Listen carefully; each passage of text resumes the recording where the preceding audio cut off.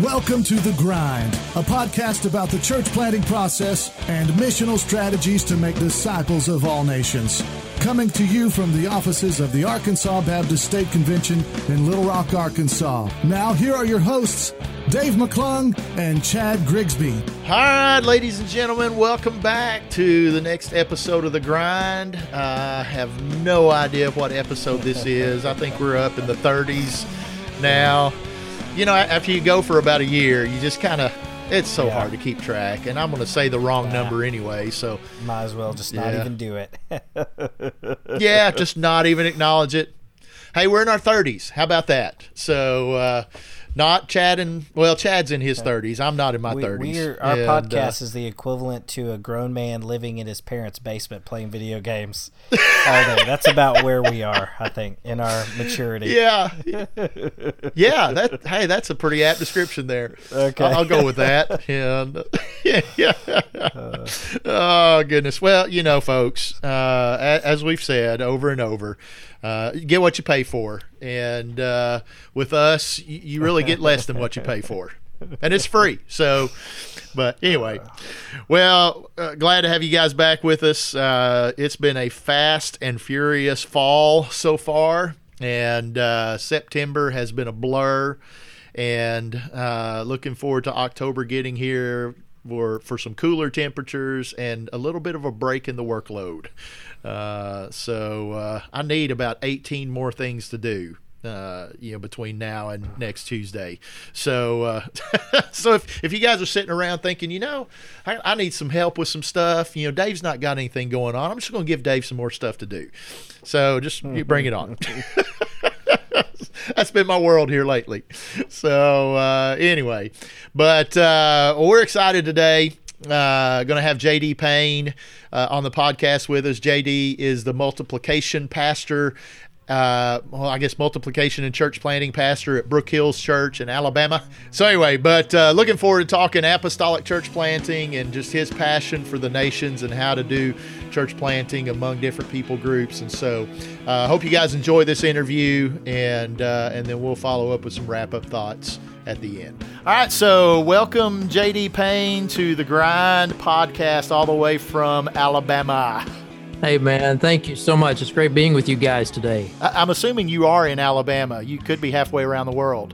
That is true. Yes, I am here in Birmingham today.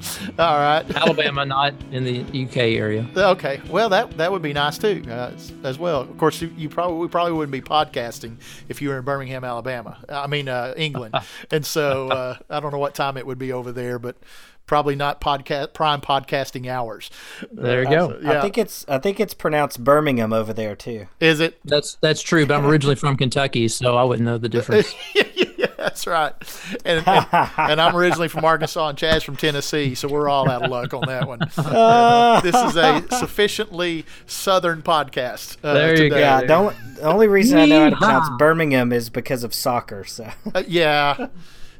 Okay, disclaimer. Chad is a massive soccer fan. What's a soccer? Yeah. He's so arrogant, he calls it football. And nobody else cares. What's a football? I'm from Kentucky. That's right. When I got to Birmingham, all of the basketballs became oblong. I don't know why. That's hilarious. I just lost half my membership right there. That's right. Although Kentucky football is kind of on the rise with Mark Stoops. I'm anxious to see. They may disappoint some people this year, who are expected to beat them. So that'll be funny. All right. Well, JD, we're excited to have you on the podcast. So once you kind of talk about, just give our listeners an update on kind of your ministry journey leading up to and including your role at Brook Hills Church in Alabama. Yeah, certainly. Well, as I mentioned, I grew up in the southeastern part of Kentucky, in Corbin, Kentucky, and came to faith there. Came to faith when I was in high school, about 14 years of age. In fact, I came to faith through a revised revival live TV service. I said revised, a live revival service of my home church. There we go. Wow. I remember that I could not be there that night. I stayed home and watched it on TV. It was small town, you get your local TV stations, and so the church was broadcasting that night, and still remember part of the message. And I was there by myself that evening, and remember repenting of my faith and repenting of my sins. Repenting of my faith. You guys got me stuck on the sports conversation. Sorry about that. There we go. Yeah. But yeah, so repenting of my sin and placing faith in Christ, and so yeah, it was through TV ministry of my local church, and then my plan was to go off to the University of Kentucky, which I eventually did, but to major in agriculture science, and it was probably about 3 years later. I was about 17 when the Lord just started dealing with my heart on serving Him in pastoral ministry, and I ran from that. I tried to rationalize with God, I could be a missionary on the field in agriculture science, and came up with some good alternative plans for God. Yeah. And obviously that was not sufficient. And I felt the finger of the Holy Spirit just pressing down harder and harder on just my heart. And I was just felt as low as I could possibly be. And I realized that, if I indeed was a follower of Christ, I could not say no to Him. And so I had to do His will. And then I realized if I'm a follower of Jesus and I continued down this path, I may one day wake up in the belly of a big fish. Yeah. And so I remember remember very, very much where I was, what chair I was sitting in, and when I just repented of that sin of rebellion against God's plan and leadership. And just instantly, it was a very emotional time, just instantly felt the relief of the heavy finger of the Holy Spirit on me as I walked in my rebellion, instantly removed, and did not know where that path was going to take, but by faith, walk by faith, not by sight, and the Lord just gave me just instant peace as a result of that. So I did go on to the University of Kentucky, and ended up eventually going on to seminary. And before I started seminary, I started pastoring in Winchester, Kentucky. And then continued to pastor throughout my seminary studies. Ended up pastoring both in Kentucky and Indiana, working with church planting teams in both of those states. And then came to Southern Seminary as a professor, teaching church planting and evangelism. And I taught at Southern for 10 years. And 9 of those 10 years, I was also appointed with the North American Mission Board. At that point in time, they had national missionaries, and they had guys assigned on each of our sister SBC school campuses, overseeing our church planting program and coordinating and recruiting all across North America and for our state conventions and associations. And so I did that 9 of those 10 years while I was in Louisville. And then 5 years ago, just a little over 5 years ago, the Lord opened up an opportunity for my family and I to come to the church at Brook Hills in Birmingham, where I serve as the pastor for church multiplication, and have been here for the past 5 years. Oh, wow. And so did you ever do your degree in agri-science? Is that what you did at Kentucky? What'd you do at Kentucky? So I go to Kentucky and declare my first semester, my major as biotechnology, agriculture biotechnology. It was cutting edge. It was cool. It was hip at that point in time, and I'm sure it still is. Yeah. But then after realizing I barely make it through college algebra, I needed to major in sociology. And so I felt like sociology would make me more marketable in the world today. And so I changed my major. No, on a serious note, I did change my major to sociology. And the reason I did was because at that point in time, it was very clear that I was to go on to seminary. And I realized that I would be doing a lot of labor in the classroom over something that I would not be using in the days to come. Yeah. So yeah. I really saw my time at college as being on a mission field while I was there. Yeah. And then also simultaneously, I saw it as how can I get through this really as quickly as possible to go on to where God was calling me in pastoral ministry and seminary education. Yeah. Well, I started out in engineering and took college algebra 3 times and decided that if I can't pass college algebra on the first time, I probably shouldn't be doing engineering. And That's right. Well, I don't know. I've seen some crooked bridges around here in Birmingham. You may have been right there. Yeah, I could have been on the designing of those. And oh goodness. So That's incredible. I only took one math class in college, so I don't know what you guys are even talking about with math.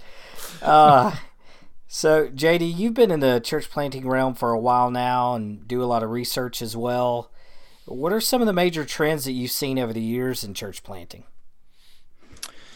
Major trends. Well, if you go back to like the late 70s, early 80s, there was really a paradigm shift in the U.S. In the North American context that guys like Bob Logan and Rick Warren really pioneered and popularized. Logan, more than anyone, really transformed the thinking of pretty much church planting processes of all denominations and non-denominational groups in North America, even up until this day. And most people don't even know who the guy is. Yeah. But the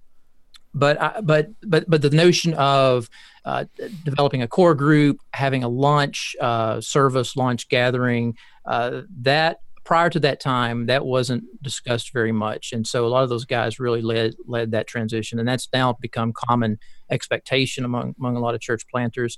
I think the issue of contextualization has become big over the years. For many years, it was not discussed, and now it's an expectation. Exegeting. There's that word that we often hear: exegeting your culture, exegeting your context in church planting, wherever you go. I think that's been critical. In the past, I'm going to guess maybe 10 years or so, I think the notion of multiplication has become more and more at the forefront of a lot of people's thinking. And so they're asking questions: how do I multiply not only disciples, but how do I multiply leaders? How do I multiply churches instead of just individually planting churches by addition? So I think those are some of the big things that we've seen since the late 70s, early 80s up until today. And I mean, there are other elements in there we could talk about, but they extend, I think, beyond church planting circles. That's things related like contemporary worship and preaching styles and small groups, assimilation processes and things of that nature. Yeah. Well, and we're real big on in Arkansas thinking like a missionary.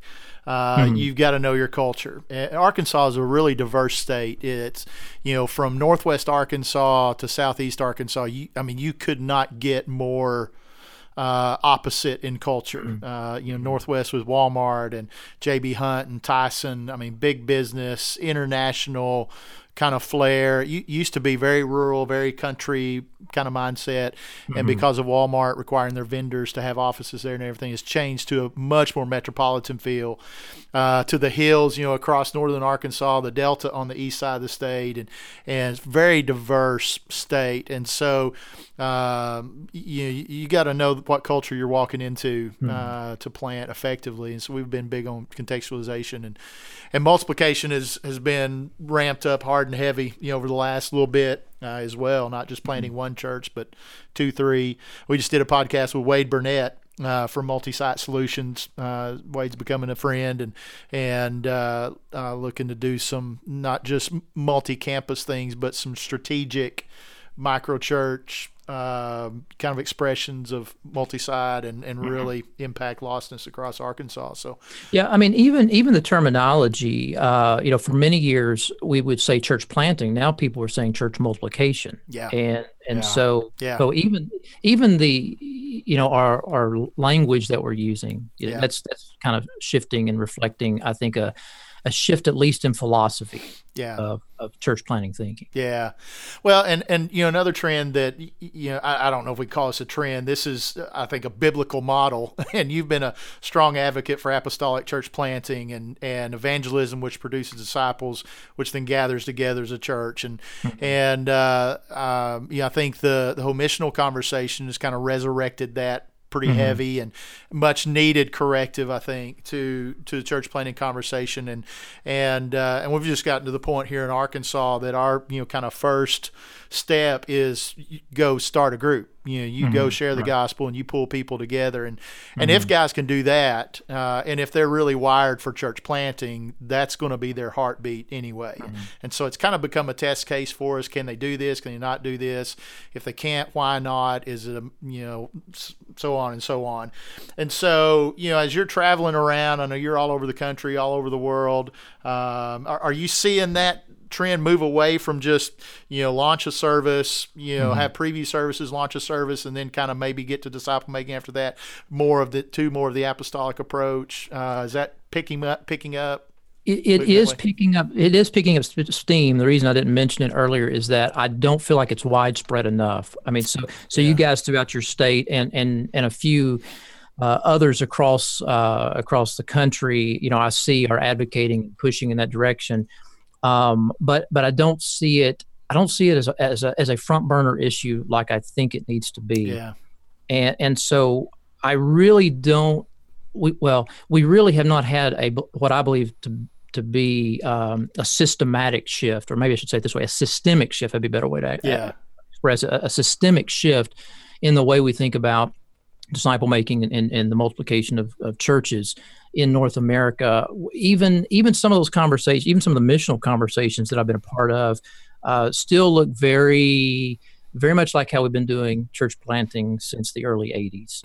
It's just in a different cloak, if you will. So we've moved from Hawaiian shirts and sandals to black T-shirts and candelabras. Ask me sometime about the time that I almost burned set my hair on fire in a worship gathering. Okay, you may need to stop and tell that story. Then we hit the skinny jeans era. And truth be told, guys, I mean, if you think about it, truth be told, I mean, it's systemically the way we're thinking about church and the planting of churches and making disciples. It doesn't look that much different than going back before the early '80s, where everything was in three-piece suits and ties in church planting world. Yeah. We have not had the ecclesiological shift that I think is biblically needed and also practically needed as well, in light of 5 billion people in the world without Christ. So I didn't bring that up, but I am encouraged. I am really encouraged that some things are happening, some changes are occurring where we're seeing push into the churches being birthed out of the harvest, and that's something that we need to push in more on and on as we move forward. Do you think it's because we've been wrestling with trying to figure out why that is, and I think part of it is a financial issue. I think there's some fear there financially. If we've got a larger church-based core group, then it's more financially secure. I get all that, but I've got 4 guys I'm working with right now, and these guys are really giving me hope. And there are others, but here back to back 4 guys that all of them are starting with evangelism conversations. They're making disciples, and we haven't even finished their paperwork yet. One of them just started a few months ago, and they've already baptized 12, and we haven't even gotten to the funding question yet. That's awesome. And so those are reassuring kind of glimpses that maybe, and we've been pushing this hard, pretty heavy, and that guys are getting that and wanting that. Alan, in his book, Faith of Leap, asked the question, that fundamental question, when's the last time that the church was seen as an adventurous people? And I think we're seeing some guys that are kind of taking on that adventurous spirit. But other than finances, is there any other reason that you can think of that we might not have, why we might not have had that shift like we should? Well, I think that what you just hit on is one of the surface issues, one of the felt issues, but I think the foundational issue, it's really a theological issue. And it particularly relates to our ecclesiology and our understanding of, what is church planting, who can be a church planter.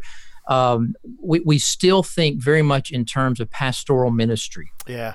Even when it comes to church planting. Now I'm a pastor. As you know, in my story a few moments ago, I've even though I've been involved in church planting, work with church planting teams, my calling, my wiring, the way I'm shaped is pastoral, pastor, teacher, if you're looking at Ephesians 4, 11, and 12. But we still think very much like ministry is to be done through a pastoral filter, a pastoral lens. And that's because that's all that's been modeled before us. That's all that we know in North America. We never lived in a context that is like parts of the majority world, where there are majority of the populations are unreached people groups. And so the church becomes a colony in the United States way back in the day. And so it's been carried over from a church world in Europe. And so we've always seen this model before us, and what we imitate what we know, and we know what's been modeled before us. And so we've never really embraced an apostolic approach to disciple making and church planting in North America. Now, take any of us outside of North America, and it's like, yeah, that's the expectation. Yeah. But for some strange reason, we only think in terms of pastoral lenses, if you will, in North America.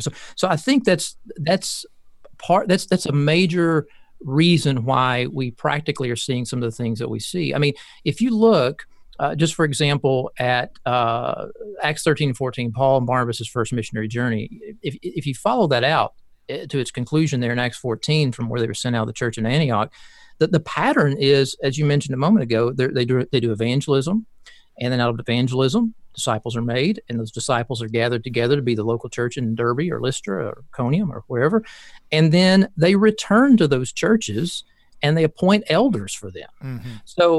So what, the process of pathway, evangelism, disciples made, local church identified, elders appointed, was really a pattern that you see. I mean, even in Paul's letter to Titus, Titus 1:5, Titus, the reason I left you on Crete was to appoint in every city, the things that remained, and appoint elders in every town that's on that 100-mile long island. And so in the New Testament, you don't see this notion of a wandering pastor looking for a church. Yeah. And so what we do today is we feel like we have to start with a pastor. And then from the pastor, he's got to have some long-term kingdom citizens to gather together to be missional and to reach out into their community locally and globally. And it's almost the reverse of what we see of the apostolic pattern of churches being birthed out of the harvest, resulting in elders being appointed out of those congregations. Yeah. Well, I tell you, Alan Hirsch has been a huge influence on me, and folks who've listened to this podcast know, my love for Alan, and he's become a good friend. And that was when I read Shaping of Things to Come. That was one of those paradigm shifting moments for me. That hey, we can do this, differently, and need to do this differently. And I think we've talked about this on podcasts before, but our strategy planning team, which is team leaders, assistant team leaders, and our executive staff here at the ABSC, we got to talking about raising up young leaders, to pastoral ministry, to church planting, and finding ways to build leadership pipelines and cultivate. And out of the 15, 16 guys in that room, there were only 3 that went the Bible college seminary route. Everybody else was engineering, law, finance, marketing, you name it. And then, were called to ministry, either in college or late high school, or went on and did the secular degree, and then in college or whatever, and then started pastoring. And I think we've got so many of those people sitting in our pews, and many of them wanting something more and no avenue for them to express, what God could be doing in their lives. Yeah, absolutely. And if we do cast a vision for them to go and reach the unreached people and build, Romans 15, build upon a foundation that's not been laid, which is another conversation we may get to in a minute. If we do cast that vision for them, they immediately think it has to be outside of North America. Yeah. And the category in which we say that they need to live up to in North America is usually what I refer to as sort of the 8, 9, 10 talented type of leader. The guy who is able to stand up and for 45 minutes give a monologue of exposition from the book of Philippians, which that's my approach and that's my preference. Yeah. He's able to administrate, a nonprofit organization. He's able to oversee assimilation. He's able to oversee children's ministry, and he's able to put together a worship team that, at least can play, 3 chords. Yeah. And then you begin to go to the people and you say, well, who among you can do these things? We want you not only to do the biblical things, but we want you to do these culturally, we don't say it this way, but we want you to do these culturally preferred ways of being the church and doing the church. Who among you can execute these things? Yeah. And oftentimes it's that 8, 9, 10 talented type person, and we need to make room for them. They're in the body. But what about the 2 talented people, the 5 talented people? And if we're wanting to begin to talk about church multiplication, we've got to widen the church planting table. And right now I'm seeing some encouraging signs of a lot of folks wanting to widen those tables and invite those 2, 3 talented people to the table. But when they get there, we're giving them Saul's armor. Yeah. And we're saying, here, David. Wow. Yeah. Yeah. And so we're going to have to, again, ask the question biblically, what does it mean to be the church? And recognize that many of our culturally preferred expectations, and in some cases definitions, are just that. They're cultural preferences. They're not biblical prescriptions. Yeah. Yeah. Man. That's good. Yeah. Spot Really on. good.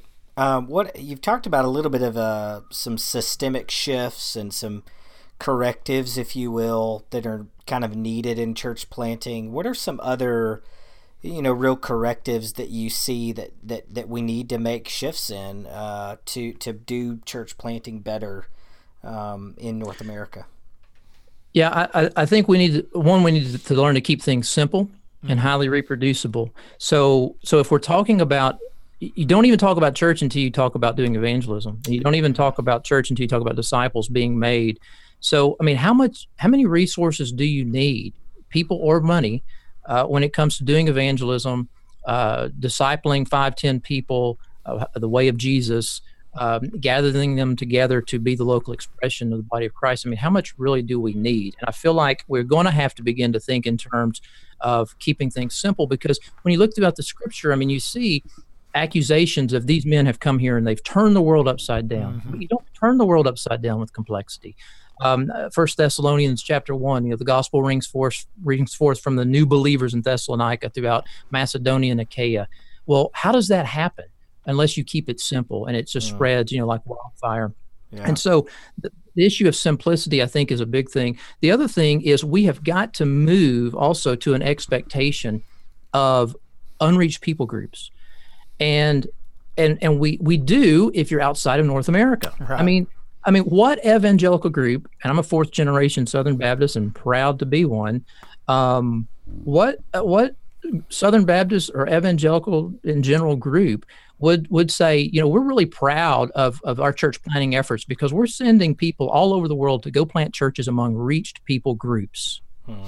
Yeah. I mean, we would never do that. Yeah. Everyone would say it's crazy missiology.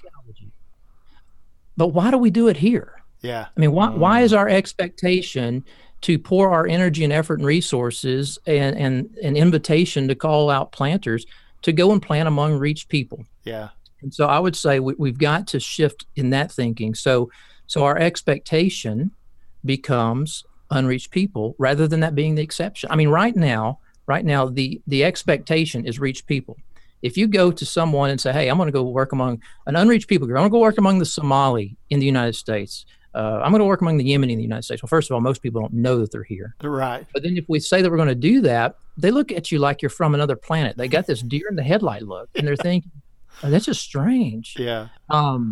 But most people do not know, and a lot of people listening to this podcast is the first time they're hearing this, but the United States is home to the 3rd largest number of unreached people groups of all the countries in the world. Right. Yeah. And Canada is very close behind, almost tying us at number 4. So you're looking at number 3 and number 4, Canada and the United States, or the United States and Canada, when it comes to home to the largest number of unreached people groups, and all the behind India and behind China. And so we've got to shift in that being our expectation. It doesn't mean that we don't allow for exceptions, that we don't allow for, the planting churches among reached people. There's a place for that. But we've got to shift these expectations to, I think, in a different direction. Yeah. We've been spending the last few years identifying some of those unreached people groups, some unreached, unengaged, here in Arkansas. Right. A lot of Indian population moving to central Arkansas, Punjabi, Gahari, several of those tribes in India, and they're in that unreached, unengaged, group as well. And we actually just brought on a guy to our staff on our mission team, and that is his primary focus, is looking to engage unreached, unengaged folks here in Arkansas and connect churches with those unreached people groups here, and then beyond. And we've developed a strong partnership with Southeast Asia. A lot of churches engaging there, doing some significant things in Southeast Asia, and that's growing in Arkansas. There's a lot more to be done, but that awareness of the UPGs and UUPGs is growing dramatically in Arkansas, and real excited about what's happening there. And I mean, if you think about this, I mean, whether it's with a college student or whether it's with someone in a rural area of your state working in a meat processing factory, they're coming from parts of the world. They're representing unreached people groups. But here's the thing: they stay in touch. Yeah, they still stay in touch with family members and loved ones back home. They're sending money back. Yeah. Or if they're college students, there's a heavy amount of dependence that's there. And so, I mean, we have stories. I have stories of churches being planted in other parts of the world as a result of people reaching out, sharing the gospel, connecting with people, and even planting churches here in this country. And so, what if one possibility of the future of where your church or where your church planting work it goes in the future is based around the social networks, the people that you're ministering to in Arkansas or in Alabama. Yeah. Because, I was just talking to a church member just this past week who has had an invitation to go to traditionally what we call the 1040 window, to be with an unreached people group, because he's reaching out to an unreached people group here in Birmingham. And the guy said, "Why don't you come and be my guest? Stay with me. I'll introduce you to my family and friends. I know you believe differently than I do, but I want to show hospitality to you. You've shown hospitality to me. Come with me to my home." Wow. I mean, the opportunities in the world in which we live are just huge, but do we see them? Yeah. I think it was Nick Ripken came and spoke here at the building a while back, and one of the things he said is, as he interviewed internationals living in and around Memphis, he said he would ask 4 or 5 questions, and Chad, you can kind of help me get this right. How long have you been here? What drew you here? Things like that. And then he would ask them, has any American ever reached out to you and invited you into their home? And has any American ever shared Jesus with you? And he said those last 2 questions, he said, I think maybe he said one family had invited them into their home. Nobody had shared Jesus with them. And I mean, it's hundreds, of people that he had interviewed. And he said, they're all around us. And he said, we don't engage. The world has come to us. And he said, we have got to figure this out and wake up to a new reality. And that's West Memphis, just other side, east side of the state for us. Yeah. And I'm hearing stories. I was just talking to a guy the other day in a very small area of Nebraska. He identified a particular people group by name, said that there were a couple thousand there because of an agriculture industry that was there. And anywhere you go in the world, any country that you go to in the world, they're considered an unreached people group. And here they are in a very rural area of Nebraska. Wow.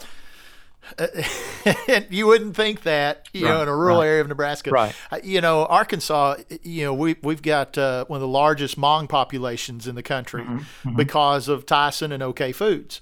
And I mean, we did some church planting training with some Hmong church leaders up in Northwest Arkansas, and there's a former Buddhist monk in there who came to Christ, and all of them were refugees from Laos, Vietnam, elsewhere, and they're all sending money back. They're all trying to get family members over here. And so you hit on this a while ago, to kind of reach the world and connect with people, start with people in your own context and connect with them as they connect their families back home. There are other ways that could, help our church planners connect globally, because I know that's a big passion for you and heartbeat for you. Just some tips for helping our church planners do church planting internationally as well. I know that family pathway and local neighborhood pathway is a great pathway. Anything else you'd recommend? Well, I mean, we as Southern Baptists have been blessed with our, what was the Foreign Mission Board, now the International Mission Board, with just our history and our heritage of having that culture of sending on a global scale, and so there are incredible resources and words of wisdom that any of our churches could tap into. Even beyond the IMB. I mean, there are outstanding mission agencies that are headquartered here in the United States that have incredible training programs, assessment programs, and can connect your churches with partners on an international scale that you can work with.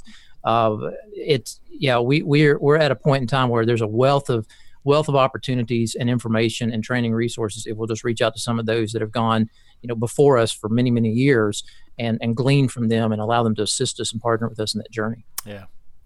Great stuff. Yeah, that's awesome. Hey, really appreciate all of your insights and just you're taking time to visit with us. We always ask this question at the end just to see if there's any advice you'd give our church planters or one thing you'd want to say to a church planter that maybe you haven't said already, just to kind of help them know what's on your heart.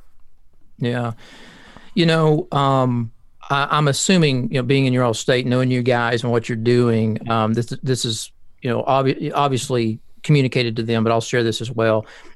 Just making certain that they don't lose sight of that personal walk with the Lord, that kind of that Mary Martha context, that they don't get caught so much up in the doing and meeting the deadlines and this visit and having coffee with this person and reaching out over here, that they lose sight of that daily time in the Word, time in prayer, walking with Christ. Tied closely to that, again, you would think that this would be a gimme in church planting, but it's not. Don't get so caught up in all the administrative tasks that you're not intentional in your evangelism. And so making certain that is a priority as well. The fourth thing that I would say, to add to that, just for the sake of brevity in our time, is do not neglect your family. Make certain that your family is priority, that you guard your family. You don't have to read far in Paul's letters to Timothy and to others about the value and the importance of family, and how that is a model to the world. The model to not only new believers, but also a model to the unbelievers as well. And so making certain that family is prioritized in your life. Yeah, that's great. That's great advice. All right, so we're going to move and then listen to your all's podcast. Of course, it's essential. That's essential right. In the toolbox of the church planter. I think it's probably in Paul's description of spiritual gifts somewhere that listening to this podcast is a gifting. Because some podcasters. Maybe not. Well, let's move into rapid fire then and get to the burning questions everybody wants to know about. Yeah, I've heard of this, Payne. and I've heard of this rapid fire, and I'm really concerned. I mean, you probably should be. I should have prayed harder before this time, knowing that it's coming. Every guy's intimidated with rapid fire, but everybody survives. That's right. We've not seen one person fired because of rapid fire. But they always walk with a limp after they do this, right? Yes. Yeah, this is your Jacob wrestling with God moment.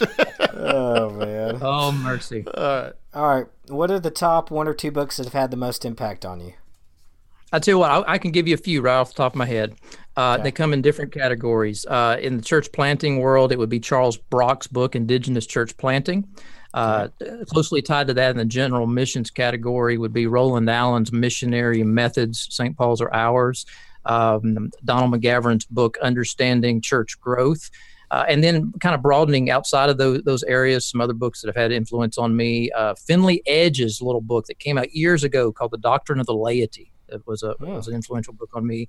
And then more from a theological perspective, Luther's Bondage of the Will, and then some of Augustine's writings against Pelagius. So those, it's more than one or two, but I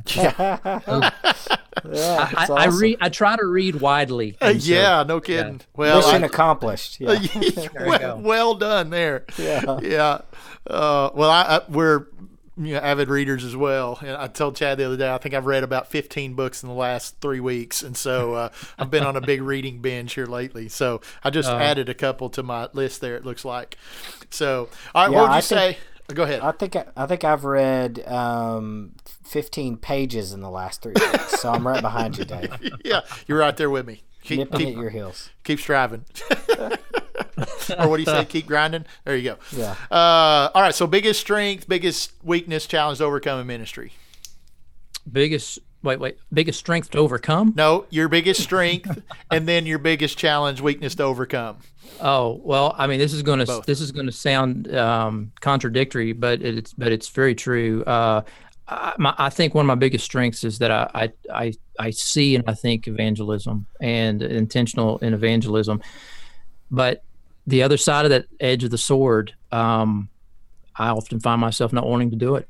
I mean, I think it, but I don't want to do it. And I mean, being transparent, guys, there have been times when I'm praying, God, give me the desire. I know I need to give me the desire to just have a desire to share with this person. And so while it's always on the front burner of my thoughts, I mean, even before I get out of bed in the morning, I'm praying for opportunities throughout that day that the Lord would open up. There are many times that I struggle with acting on that. I imagine that would be a confession of all of us in the church planting world, for sure. For sure. How about your favorite hobby or pastime? Hobby would be playing guitar, and pastime, playing guitar as well. Yeah, we need to talk about this a little bit because at what was it, 2015, I guess, when you came to our church planting conference, and of course Alan Hirsch was here as well, and Alan and I have an affinity and love for the same type of music. He's a big progressive rock guy. I thought those were private conversations. Yeah, and so here we are. Alan and I are talking, and I see JD's head pop up over across the room. Here he comes. Hey, are you guys talking music? And come to find out, we have a guitar virtuoso in our midst and didn't even know it. That's hyperbole, man. You're stretching it a long, long way. Things that you didn't know about JD Payne, and now you do. Right. And so we had that was a fun conversation. I need to text Alan because this band that we love that nobody's ever heard of called Porcupine Tree, which by the way I looked up after that conversation. Yeah. So what do you think? Yeah. I mean, I pulled them up on Pandora. Yeah. Yeah. He said, yeah. That's some music there, fellas. I wouldn't call it music, but that's a band. I can dig it, man. I like that instrumental stuff. Well, Steven Wilson, their lead singer and guitar player, just released a new solo album. It came out Friday, and so I haven't talked to Alan yet to see what he thinks, but it's pretty different from his other stuff, and it's got some very poppy elements, and so and I can nerd out about music all day long, and I need to do a music podcast as well, and to get some of this stuff out of me. But anyway, so next time you come to Arkansas, you need to bring your guitar, and we need to have we need to hear some Joe Satriani or something, I'll bring my late '80s mullet. How about that? Hey, bring it. That'll be awesome. That'll be awesome. You'll fit in just fine here in Arkansas. All right. Favorite movie? I don't have one. I don't. I mean, I like so many. I mean, if I'm going to default, if someone's going to back me in a corner and say I have to answer, I'd have to go with Star Wars because I saw the first one in the theater. Yeah. And I was always a big Star Wars buff. Yeah. But still, I just like so many different things. So. Yeah. Awesome. All right. Outside of Porcupine Tree, what's your favorite band or musician? Man, I'm telling you, I'm not allowed to say because if I did, there'd be so many people listening that would think I was the coolest guy, and my ego would just be inflated. And there would be so nobody many listening, JD. Just share. There would be so many listening that they would be so offended that I would feel so guilty for saying such things on this podcast. Yeah. So I would have to say as far as a musician, and I use that term loosely, very loosely, maybe guitar player is a better way to say it. Yeah. Late 70s, early 80s hard rock guitarists would be my influences. Yeah. And those bands of the 80s. And then kind of contemporary, these guys run back into that time would definitely be Joe Satriani, Eric Johnson, Steve Vai, a lot of instrumental guitarists that I like and listen to. Yeah. You guys thought I was going to say Stryper. You thought I was going to say Stryper. I know the correct one would be Petra. That's right. That's right. Yeah. See, I think you and I walked a similar path in music, I think, and from the late 70s, early 80s. It sounds like it, man. How old are you? I'm 43. Oh, gosh, I'm 5 years older than you. So, so maybe it's all relative. Yeah. It's all relative. And so, but yeah, see, I used to have hair to my rear end and sing in a metal band. So I used to have a perm with hair past my collar and played in a hard rock band. Oh, wow. And only two people on this planet have photos, and I know which two those ladies are. One's my mom, one's my wife. Yeah. It's awesome. I'm keeping them under lock and key, just like the 11 herbs and spices of KFC. So see, we need to get a hold of your mom and your wife and to send us a picture as a promotional tool for this podcast. See, you podcast listeners, the value of tuning into these guys. What you learn. So edifying. So productive. That's right. Awesome. Oh, that's great.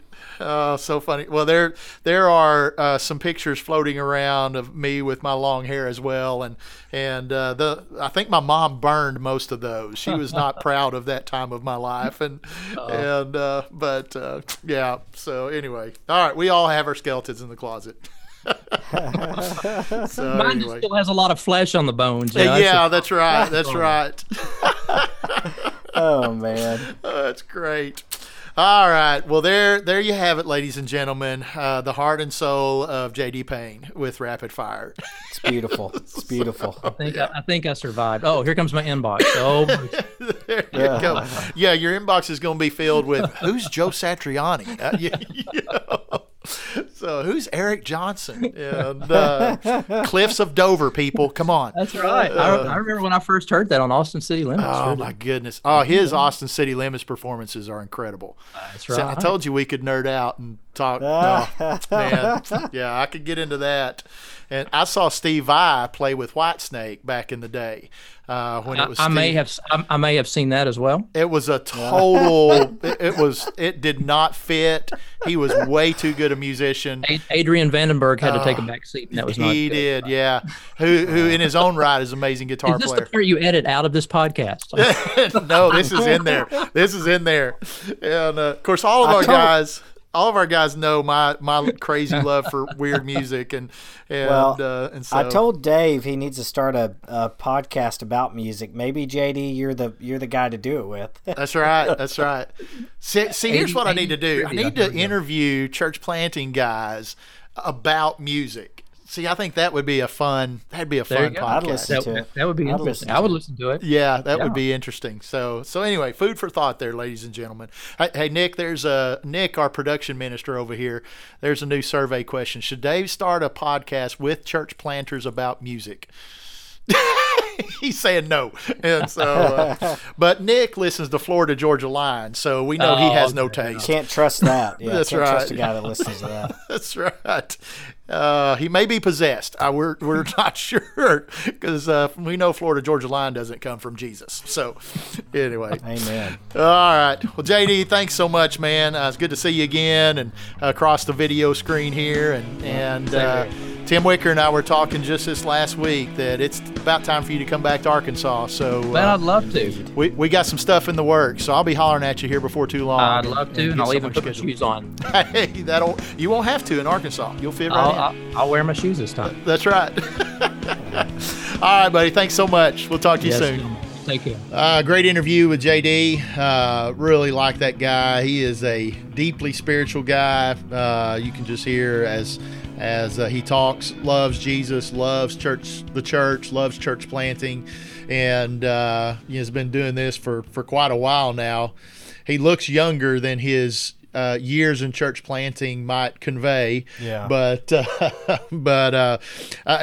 one of the things I've always loved about JD, and this came out in the podcast as well, is he is not interested in a transfer or shifting of sheep. He has always been such a strong advocate for an apostolic disciple-making approach to church planting where you build the church off of new believers. And I think we're seeing that shift more and more away from just a typical launch service weekend to spending some time exegeting a culture, getting involved in a city, building the kind of relationships that will open up opportunities to share the gospel, to see people come to Christ and build the church out of those folks. Whether you have a core team team helping you do that or not, but the primary emphasis is upon evangelism that produces disciples that then gathers the church. And so, just to hear him, it's kind of disheartening to see that was not enough of a trend yet, that he would mention it as a trend. That ought to say something to us and how we approach being the church and sharing the gospel and building the church. That should be the first and foremost model that we see in church planting. Is just not, and not widespread enough to where he would even mention it as a thing. And he's written about it. Of course, we've advocated that here in Arkansas. Alan Hirsch and all the missional guys have been pushing this and advocating this for a while.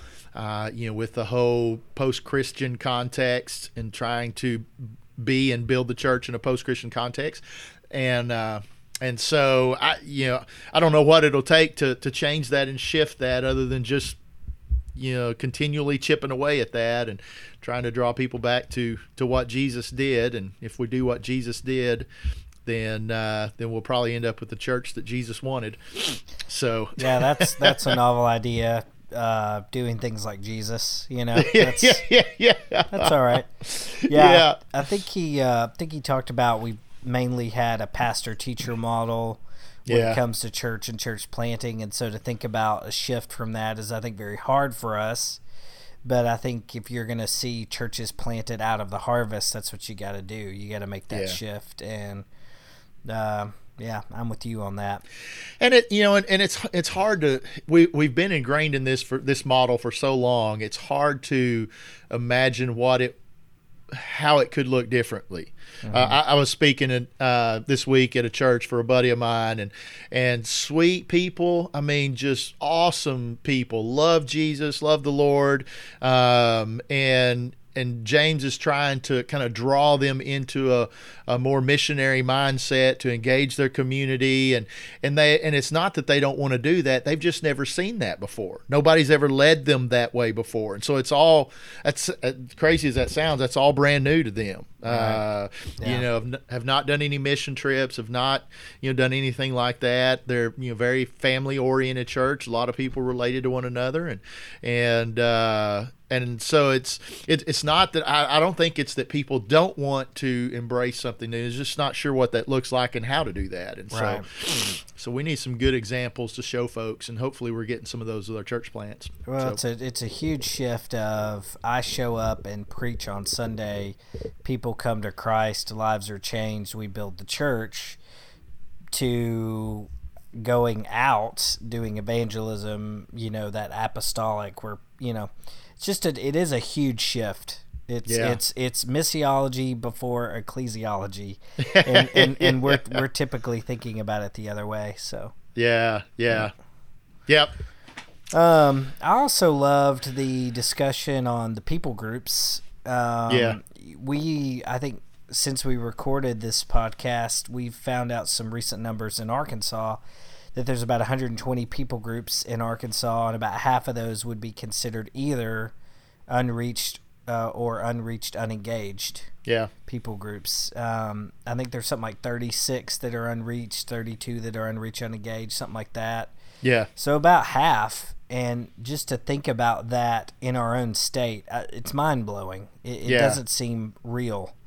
Yeah. It doesn't seem possible. And, I think by and large, we struggle with ethnic church planting here, and I don't know if it is because it's more apostolic, it's more missionary, and I've been talking with a guy about, he's got this neighborhood on his heart in Fayetteville, and he's like, we got to find a planter, and I'm like, probably the best place to find a planter would be from the harvest in that neighborhood. And that's so hard because it seems like that's impossible, but I think it's going to take that type of mindset shift to really reach people. I don't know.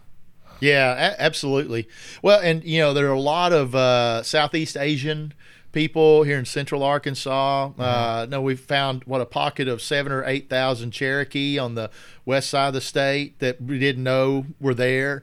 A lot of Burmese people coming into work for Tyson and OK Foods, and from Myanmar and some of those countries, and some of these countries are closed to missionaries.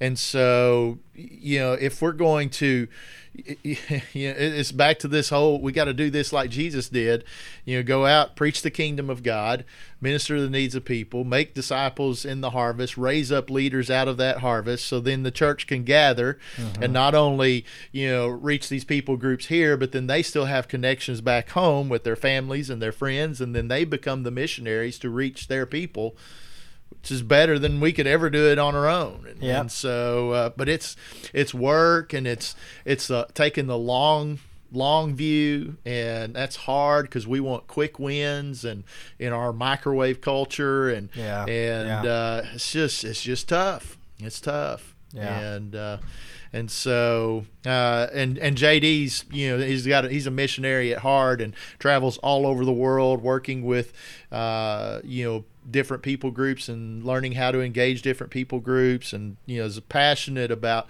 listening to the Holy Spirit as he guides and reaching these people groups. And so growing conversation in Arkansas, as we just brought on a guy at State Convention, Jamie Narramore, to help us kind of engage our international people groups here in Arkansas, and hoping to see some cool church plants come out of that. Yeah, exactly.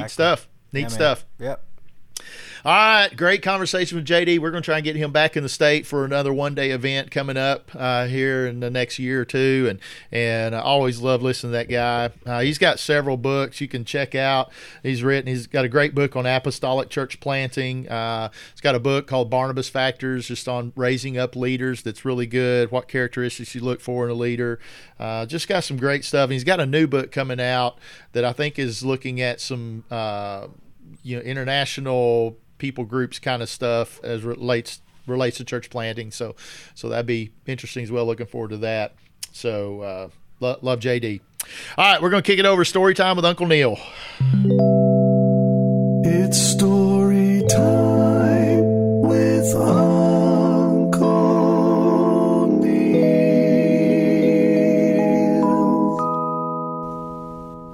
Today's story is about cowboy churches in general. Cowboy churches are some of the fastest growing churches in the state of Arkansas. The goal of these church plants is to reach people with the gospel. They use cowboy events and Western heritage culture to connect the gospel with people who live in this subculture. There are unreached families all over Arkansas and all over the United States who need the gospel. These cowboy churches are providing clear contextual expressions of the gospel in the Western heritage culture to reach as many people as possible. We want to hear your cowboy church stories or church planting stories in general. You can email us at thegrind@absc.org. All right, guys. Well, thanks for joining us once again on our latest episode of The Grind Church Planting Podcast. We got a couple things coming up we'll make you aware of. We got an interview with Sam Roberts, pastor of First Baptist in Stuttgart, Arkansas, coming up. One of our great church planting partners, not just here in Arkansas, but across the country. Strong partnership in Boston, strong partnership in Russia as well. Been linking up with church planters over there for several years now. They are all over the world, and love that guy and his heart for mission and church planting. So he'll be coming on real soon, and then we'll be podcasting live from our Arkansas Baptist State Convention annual meeting. Got some cool interviews coming up there and some neat stuff going on. We'll have some studio audiences for those podcasts. We'll see how that goes. That may be an absolute train wreck, but I mean, really, what more do you expect from us? Every episode is just one breath away from a train wreck. That's right. That's how we roll here on The Grind. And then we've got George Ross, our buddy George Ross, who has been on the podcast, a friend of Arkansas, Send City missionary in New Orleans, who's going to come and do a one-day event in December on gospel coaching. And so looking forward to that in December. And that'll be kind of our last hoorah for the year. And then some great stuff, coming up next year with Neil Cole and really exciting things. So So thanks for hanging with us on the grind. Continue to check us out: iTunes, Google Play, Stitcher, SoundCloud. Tell your friends, tell your family, tell your enemies, tell people you don't know to come check us out. Write us a review. We've got some fancy mugs sitting here in the office. We'd love to send you with a book or two, and for doing a review for us. And we always have fun with this, and hope you guys enjoyed as well. And so for Dave McClung, I am signing off until next time. Keep grinding.